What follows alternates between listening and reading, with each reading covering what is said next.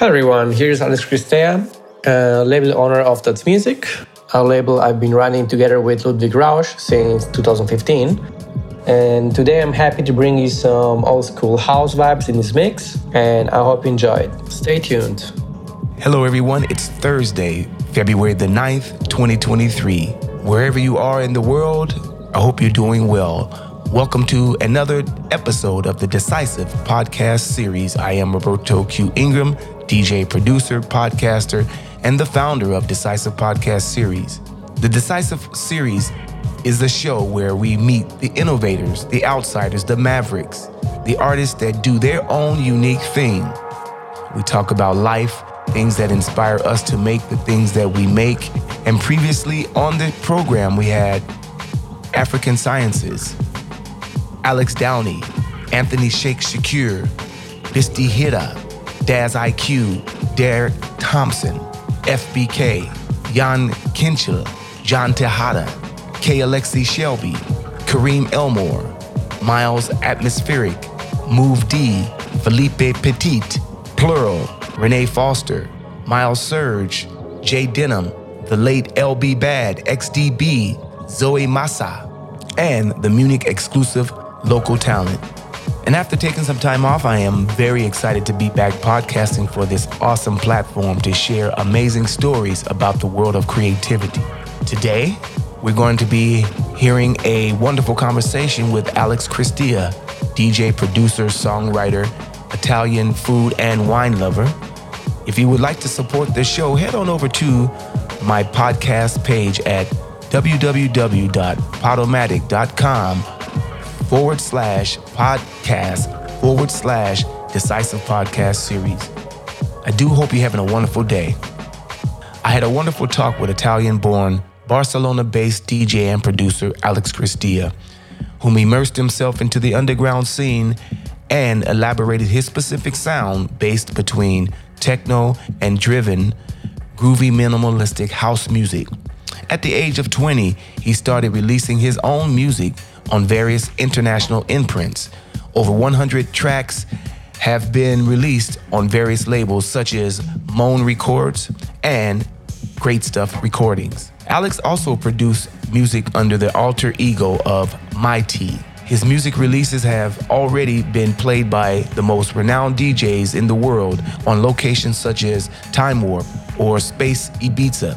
In 2015, he found his own label, Dots Music, a music platform for artists to expose their music releases on the label's showcases.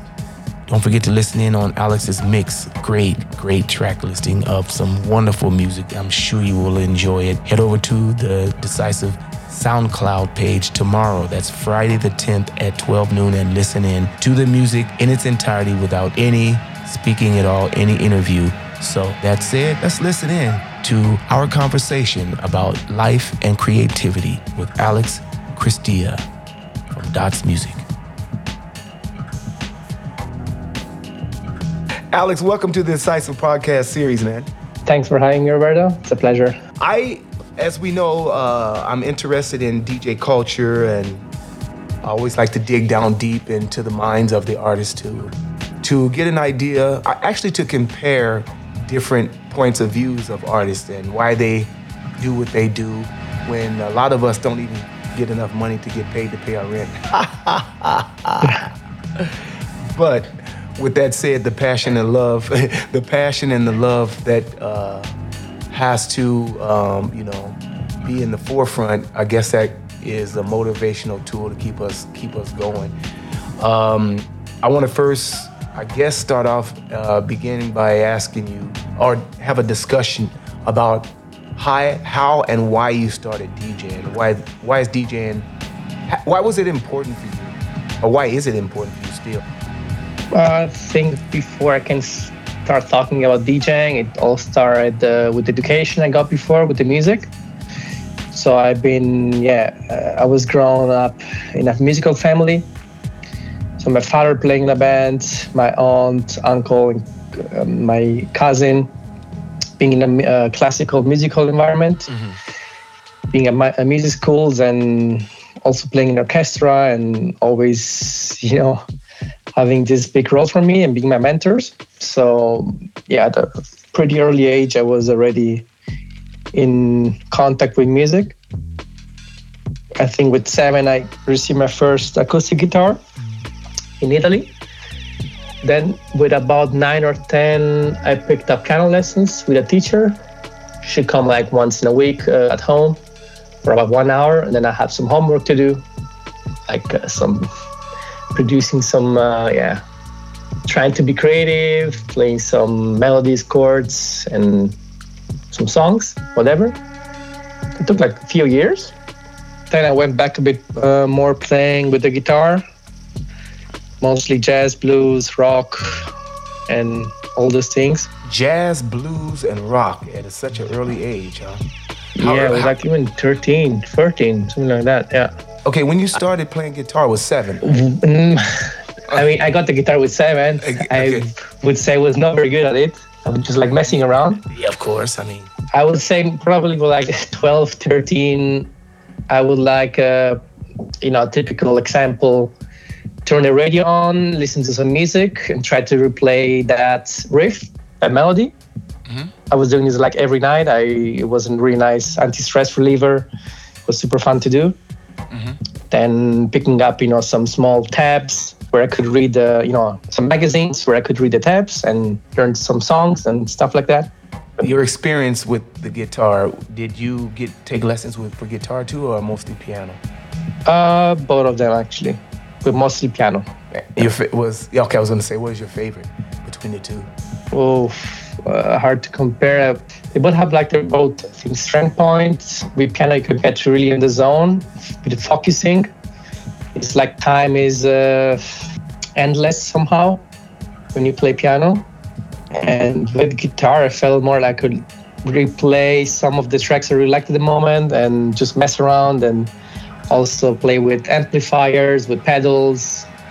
It was a nice way to be creative and play a bit out of the box, I would say. Mm-hmm. The guitar, was it acoustic or electric or? I started with acoustic and I still have it, my first one. Right now it's in Germany, and then I went to an electric guitar with when I was about 13 years old. It was a Tenson, horrible guitar, but that's how you gotta learn, right? So I had a very shitty amplifier as well, so the music just sounded horrible. So I was always blaming it on the guitar and the amplifier. And then I remember one day we had this great guitarist, Nick Woodland, coming at our place. I mean, this guy's a huge guitarist. You should check him out. He was playing like huge concerts. He was also linked to the Rolling Stones like in the 80s. And he picked up my guitar and he played it so well. Mm-hmm. It sounded like a freaking Telecaster. And I was like, okay, well, I should just like be more humble and just get to it. And then, I think a few years later, when I got a bit better, I got an Ibanez, also electric. Okay, so electric means you got into rock then? Yeah, rock, even metal, but mostly rock, yeah. Metal? What kind of metal? Like new metal, like, Korn, Pretty, Driving, right. Groovy metal, let's call it. Groovy metal. And where did you this was Italy? Well, I moved from Italy to Germany when I was about 8 years old. Oh, okay. So it was a bit of both, yeah. And where did you pick up the rock influence? In Germany. When you were studying piano, did they think you were going to end up in the concert hall someplace, or you shifted directions? They definitely saw some talent in me. They said I had like a really good ear in picking up melodies and things like that. Mm-hmm. But they knew it's something serious and you need to really invest a lot of time into that. Yeah.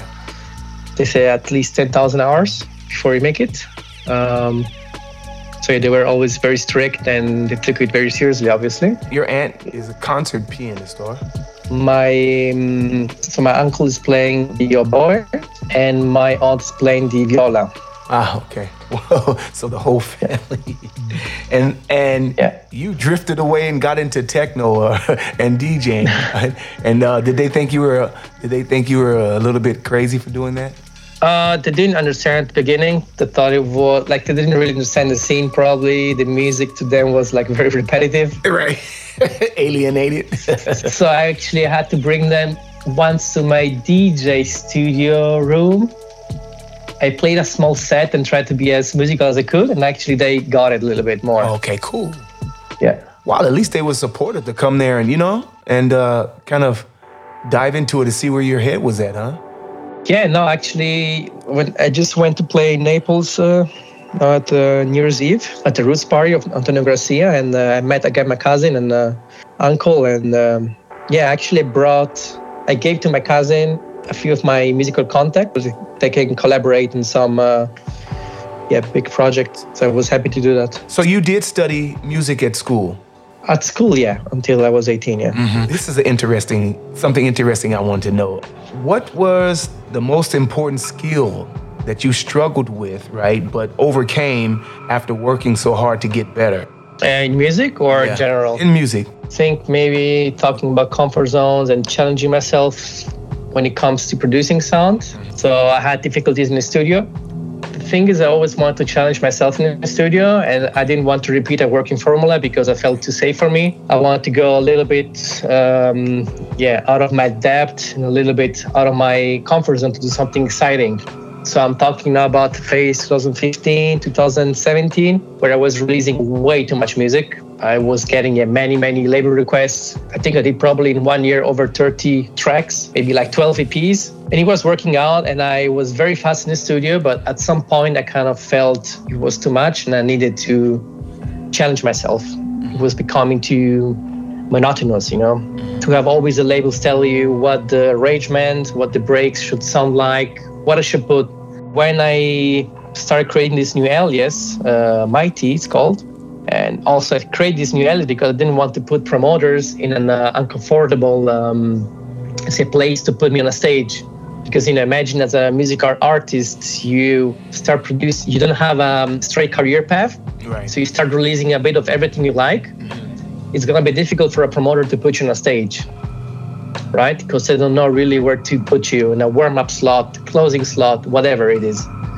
So that was definitely, I think, was quite difficult at the beginning to combine the music production, the studio time, with the music business and the strategy plan for my career, to see what makes sense.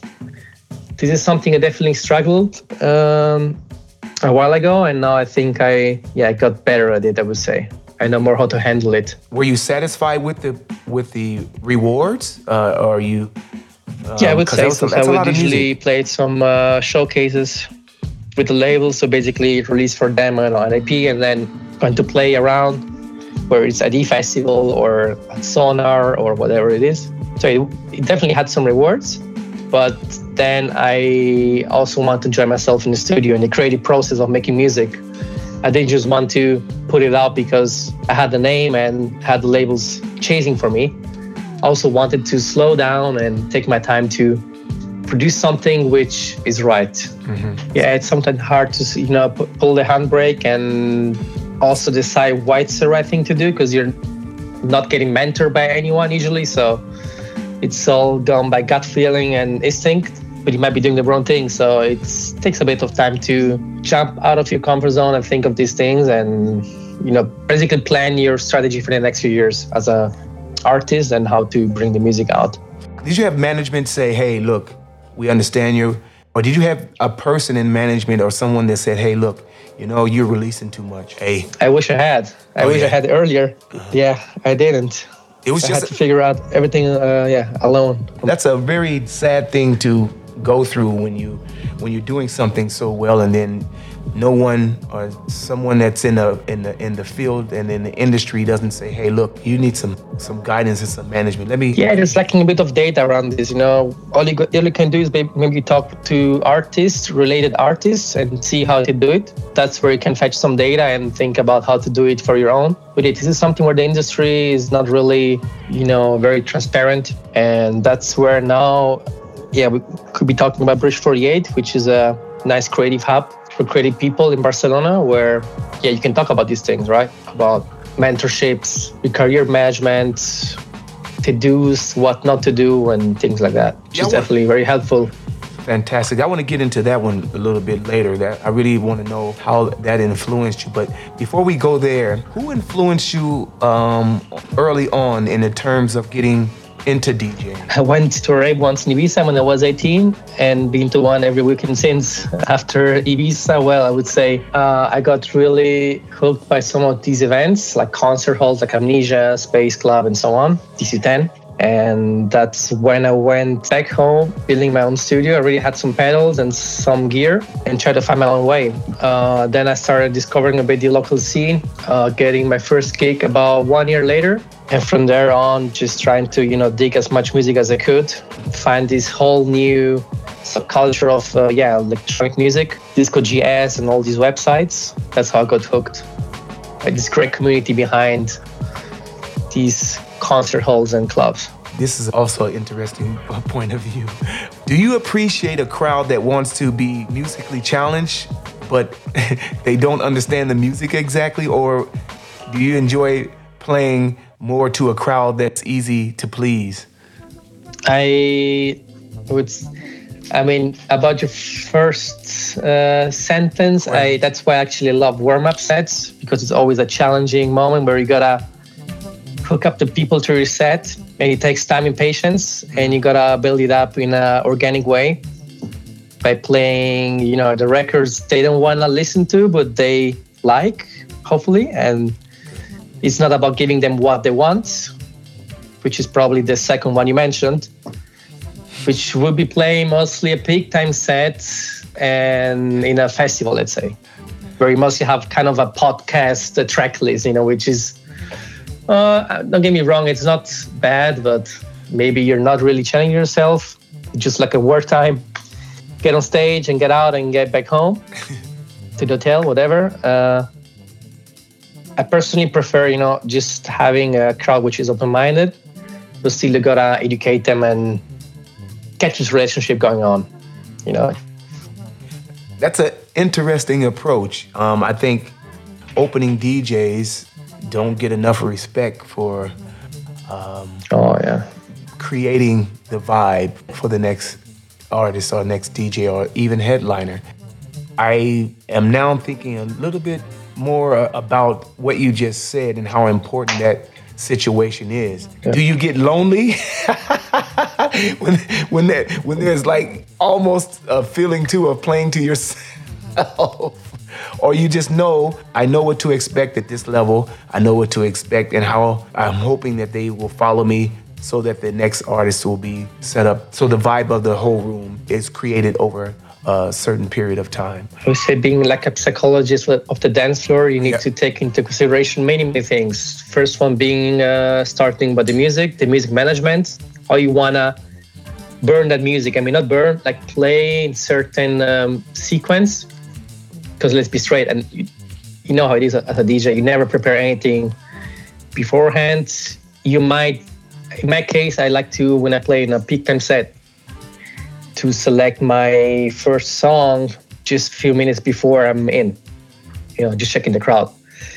So talking of warm-up sets, well, it's about managing your track lists, different genres from jazz, ambient, cinematic music to whatever it is, house, techno, breakbeats, I don't know.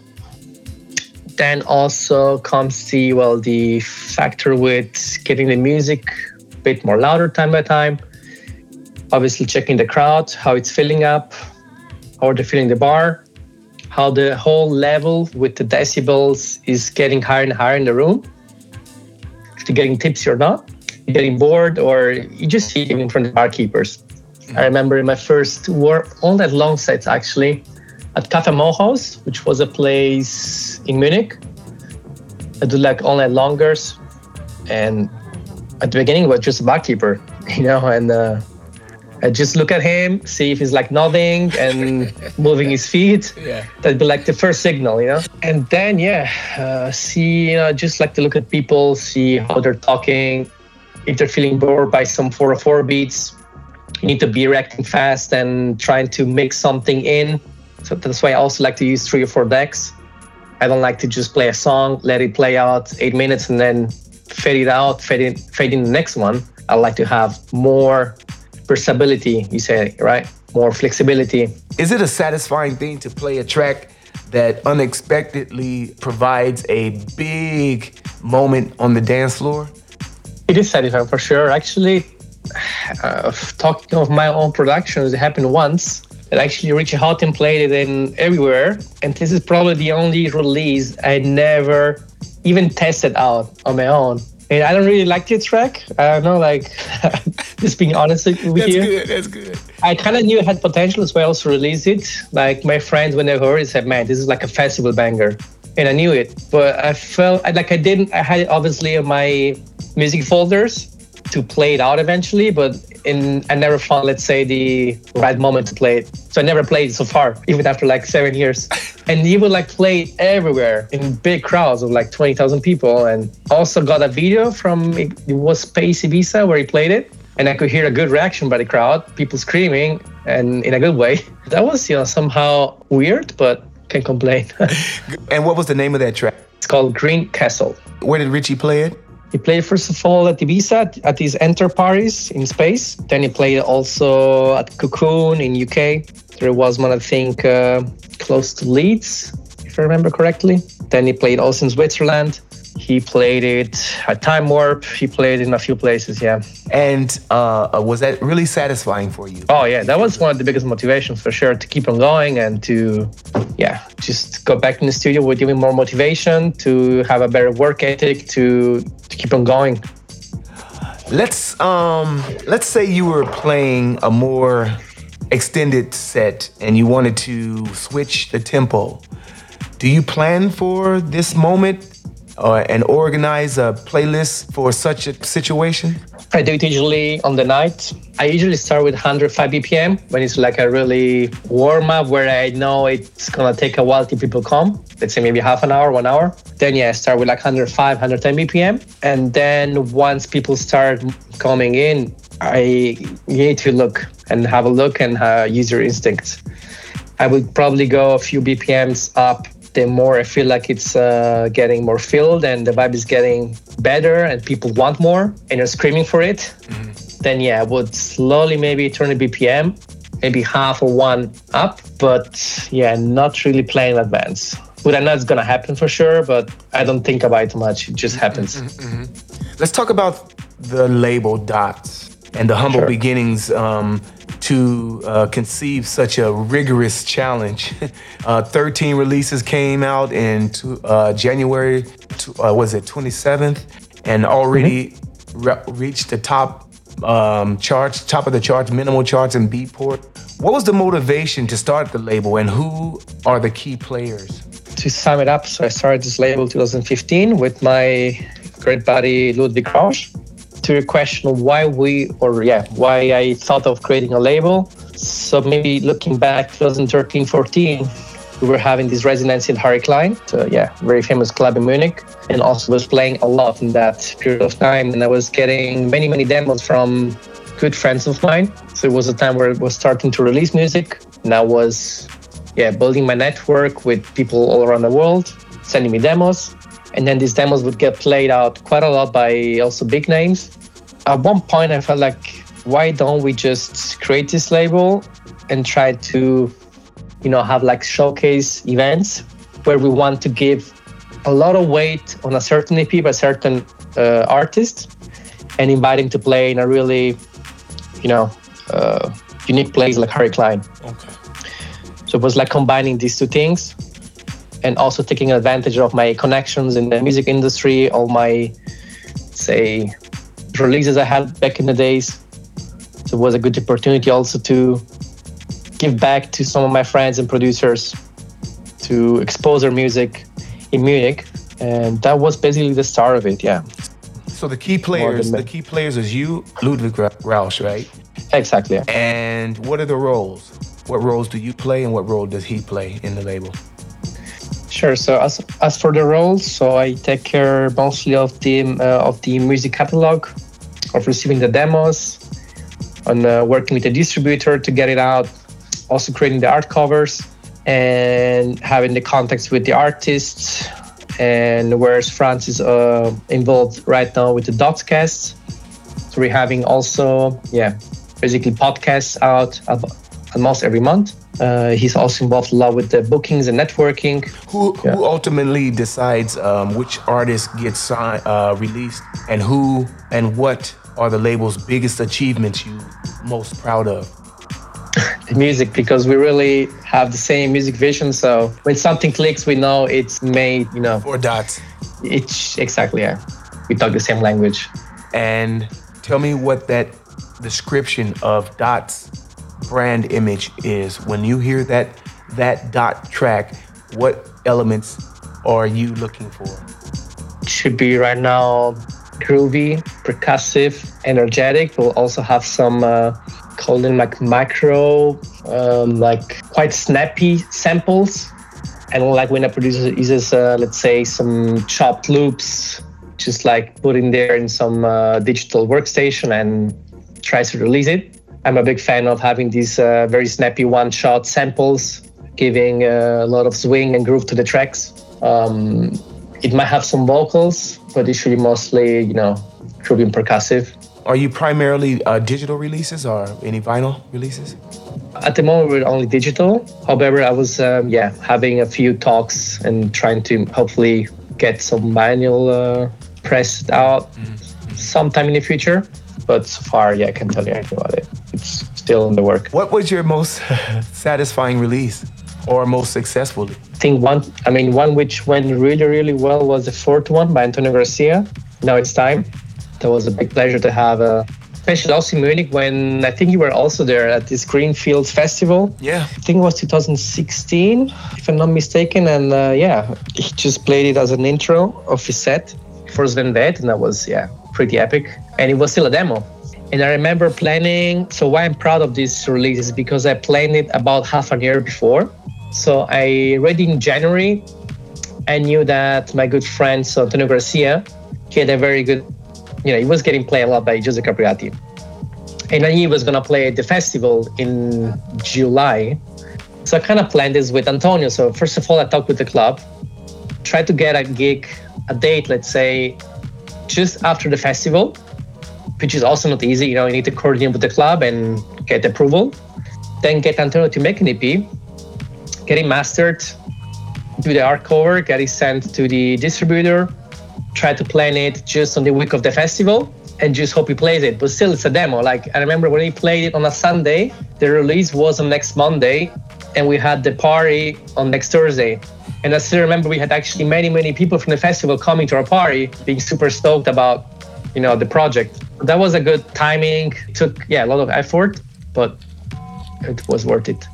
Beatport is the distribution, yeah? A distributor is Labelworks, and then they send it to different stores. And tell me about this amazing new art cover process. We changed a few things in the past few releases. So our beloved Shady Care, he went back to Dubai. So then I had to think of a new way to create our art covers. And I just thought like, hey, you know what? Let's just buy some of the oldest vintage projectors I can find on the market, the cheapest, dirtiest, and try to work it out a little bit. And then I bought some ink, some needles, tried to play with that. And then also had to cut some plastic cardboards and some weird materials to try to get basically some liquids inside it and to project it. So I'm not skilled with that, but it took definitely some time and it was really fun. So once you have fun in things, you keep on developing and working on it. And even though I'm not talented with, Bastel, like with crafting things. So basically I project the image on a big wall. And then I take a picture with another camera while I'm injecting some champagne or some liquids inside the projector and some inks. But it's like very close to the lens. So I gotta be careful that it's not gonna go into the lens. Did you have like 2 bottles of wine and thought of this or what? No, actually no, I didn't. Wow, okay. I mean, that's very creative. I mean, and this is another creative thought process on running a label, right? You don't have an artist, you created your own organic label covers and And are you happy with the progress or with the results? Oh yeah, I really love it, to be honest. I mean, it took definitely some tests and trials, but I really can't wait for the next ones. That's also a big motivation for me, I would say, to get more releases, just so I can test more with the graphic part. That now I would say I really, really love. Do you think the graphic work influences the audience interest in the release as well? It's a good balance between the two? Okay. I think so. Good. You have a second A-list called, is it Mighty? Mighty, yeah, exactly. Mighty. Okay, what does Mighty mean? For me, it's like a myth, like in my case, my second alias. So yeah, it was a tricky decision to decide whether I keep on okay, let's start off. So I had been producing hip hop, down tempo beats, cinematic stuff for a while, like over 7-8 years, maybe even 10 years, let's say. But I never dared to release it. So I had like thousands of projects in Ableton, and I would never really arrange it or mix it, just leave it there. Just like some fun, say, synth sessions. But then, yeah, at one point I thought to myself, like, why not release it? As I said before at the beginning of the podcast, I was getting bored of repeating myself, having this formula and releasing too much. And that's when I took one step back and decided to try to release a few of these to get a whole compilation or long play out. I mean, that's quite a few tracks. It's a cinematic, down tempo, and break beats. The project for me, it got it was released in 2020 during the pandemic, right? Exactly. Yeah. That was also the time where I thought to myself, like, okay, now it's time to release it, because I didn't feel like making any club music, especially with the clubs being closed. So to me, it all clicked. Like, okay, now it's time to release it. Let's put it that way. It's kind of cool because the full-length LP is probably one of my favorites due to the mystic impressions and diversity of the LP. Tell me about the release and the motivation to create such a moving piece of work. I want to prove myself as a producer that I'm not only putting loops together and putting them out on my own label, let's put it that way, but I wanted to have a new challenge, to challenge myself, to see where I can go musically, to have no boundaries, no rules when it comes to music production. Yeah. With that, I mean having, like, you know how it is, having all these long intros, long outros, having all these refills in the break or some effects, white noise and things like that, which kind of block you in the studio in the creative process. Yeah. So I just want, like, it's like taking a paper and a pen and starting writing down a lyric without having too many rules and being closed down by it, you know? So when producing that music, I felt like I was totally free. I didn't have to think like, okay, it's gonna be a 3-minute song, 6-minute song, or 25-minute song. It was just pure music.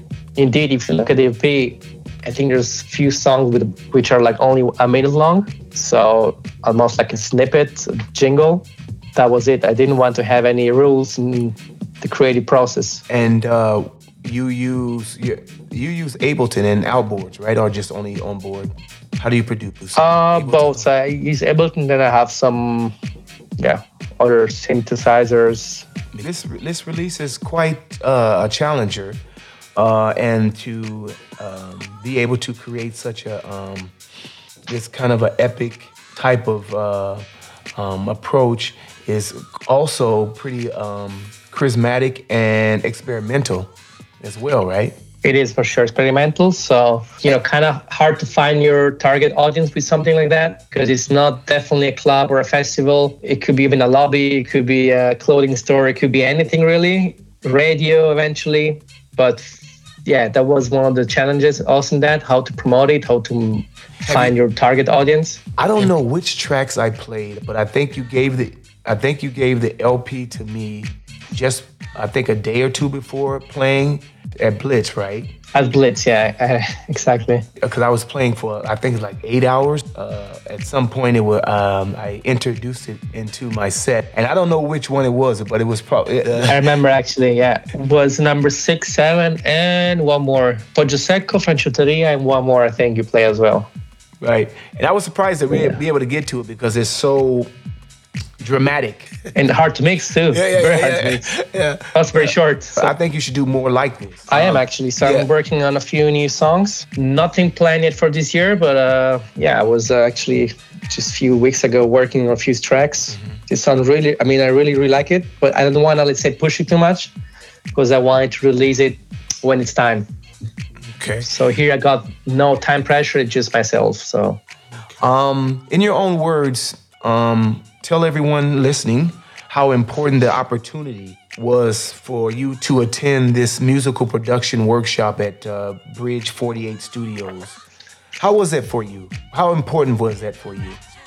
It was finally something lacking in my careers to have a creative hub with people from the industry that really are able to listen to your project, to listen to your music. That was something which was missing in my career before. So in Munich, I felt a little bit lonely when it came to producing.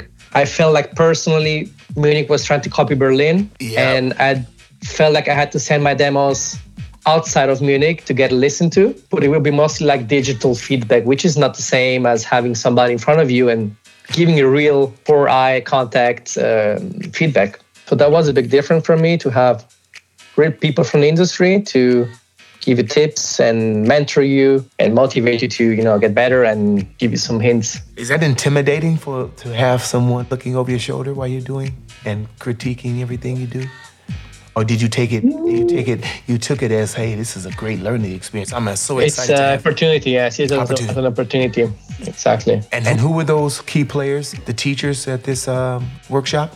So right now I'm going to Davide Schillaci studio, who's one of the most renowned Italian DJs and producers. Also DC10 resident, has countless productions on great labels. I think he was working with Denis Ferrer on a EP, if I'm not mistaken. And I'm going to his studio, which is a good experience because he's there many times. Also, we're Bridge 48 has about 8 studios owned by some amazing producers. So sometimes they jump in by to say hi, to listen to a few beats. Had some of my legends coming to the studio while I was producing just to say hi, and I was just like in the middle of my jam session, twisting knobs and jumping around. It was like, wow, what's going on here?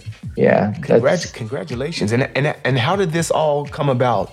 It came out quite randomly. So I just sent some demos to... Wait, hold on a second. So Bridge 48 was just being created, and they made this contest to send demos to Dubfire, who I'd been admiring for ages. Basically going to all of his gigs and being a huge SciTech follower. So I took this opportunity, sent him some demos, and actually with another alias, which is called Bristol Panic.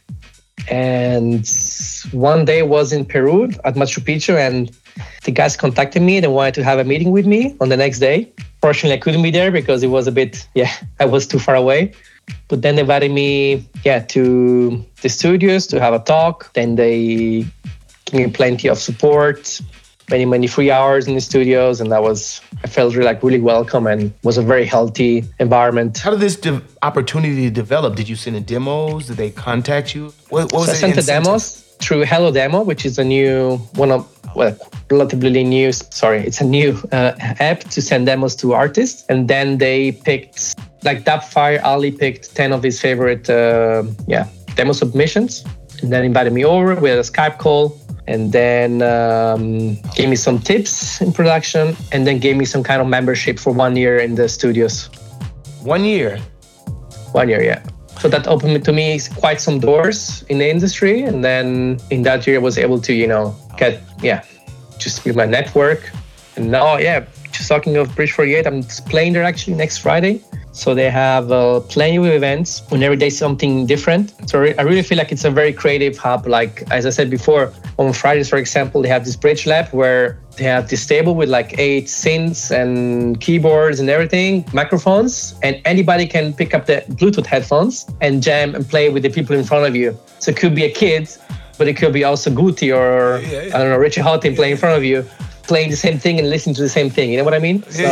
Wow. Yeah. All these kind of things, very creative, and it's always a pleasure to be there and to get inspired. You were in Munich when you had this opportunity? So that mean, and it's a year long. So this mean that you had to pack up and move for a while. You had to move around. How did that work? 1 year? Are you going back and forth? Yes, I planned to move in 2020, and then I made it happen in 2021 in February. Just goodwill, and I was already planning to. It was either gonna be Barcelona, Berlin, and then I picked the sunny side, Barcelona, and yeah, for me things just clicked. Yeah, that opportunity was a big step, logistically and everything, or? Yeah, I always love Barcelona, and it kind of reminds me of Naples in some aspects, with the sea and some other aspects too. Now, as we come to a close, I want to talk to you about the mix. Now, with that said, I am interested to know your motivation of the music selection in your DJ mix for the Decisive Podcast series today. Many of those DJs and the label owners and producers of this mix are legendary, major front runners like Kenny Dixon Jr., Moody Man, Shay Demir, Ron Trent, Jordan Fields, Theo Parrish, some of my favorites of all times. Tell me the motivation behind this mix. Good question. So since I'm in Barcelona, I would say I'm playing a bit more the houseier side of electronic music compared to when I was back in Munich. Yeah. And then also I had some gigs recently where I was having more of a house crowd. Yeah. One was in Naples at the Roots Party, and one was recently in Barcelona, where I knew I had to, dig my old house records. And I came up with some old school vibes, jacking house, something I wouldn't necessarily play in all my gigs, but I really had a great time mixing it, especially, digging these records, because some of these are really old, from the 90s, 94, 96, and so on. And also to put it together is, then also obviously very fun. I have one more question to ask. What is your favorite Italian dish to cook? And what wine is served with this dish? So, this is not a 2-minute question, right? I'm going to ruin all your plans, so I could be talking hours about this. For me, personally, it's a Parmigiana or a pizza, but then I feel like neglecting pastas, which is definitely not good. So I'd be like running circles between these three. What were you growing up on? Vegetables, grilled vegetables, pasta, and pizzas. I was, born very close to Napoli. Tell me a little bit about the pizza. What cheese goes on the pizza? Fior di latte. Cool. With that said, Alex, my man Alex Christia, thank you so much for the mix for this episode of the Decisive Podcast series. Thank you for taking the time to be patient with me as we tested my new gear. I'm happy to have to use for the next upcoming podcast. Thanks for a wonderful conversation about your artistry, and I appreciate and hope that the listeners also appreciate what it takes to actually, succeed, or at least get some satisfaction in such a cutthroat industry. Keep the expectations low, to keep on having fun, find a way to enjoy yourself. This is really, I think, a key aspect to it. Take nothing for granted. Yeah. Thank you so much for being here, man. Thank you so much. Thanks for having me. A pleasure. But you always seem to come first before you stop looking and stare. You freaky motherfucker. That's what you ought to be. You freaky motherfucker. That's all I see. You freaky little mama. Now that's what you really are. You freaky little mama. I'ma make you my ghetto style. You usually take the bus nowhere. Today you took the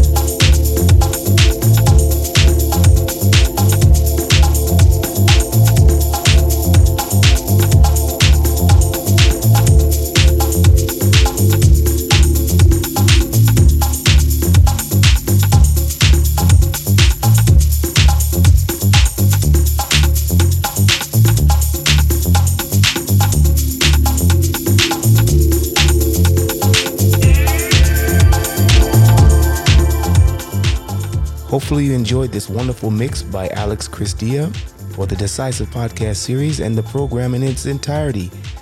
Please make sure you support the podcast on Podomatic and on Spotify and SoundCloud.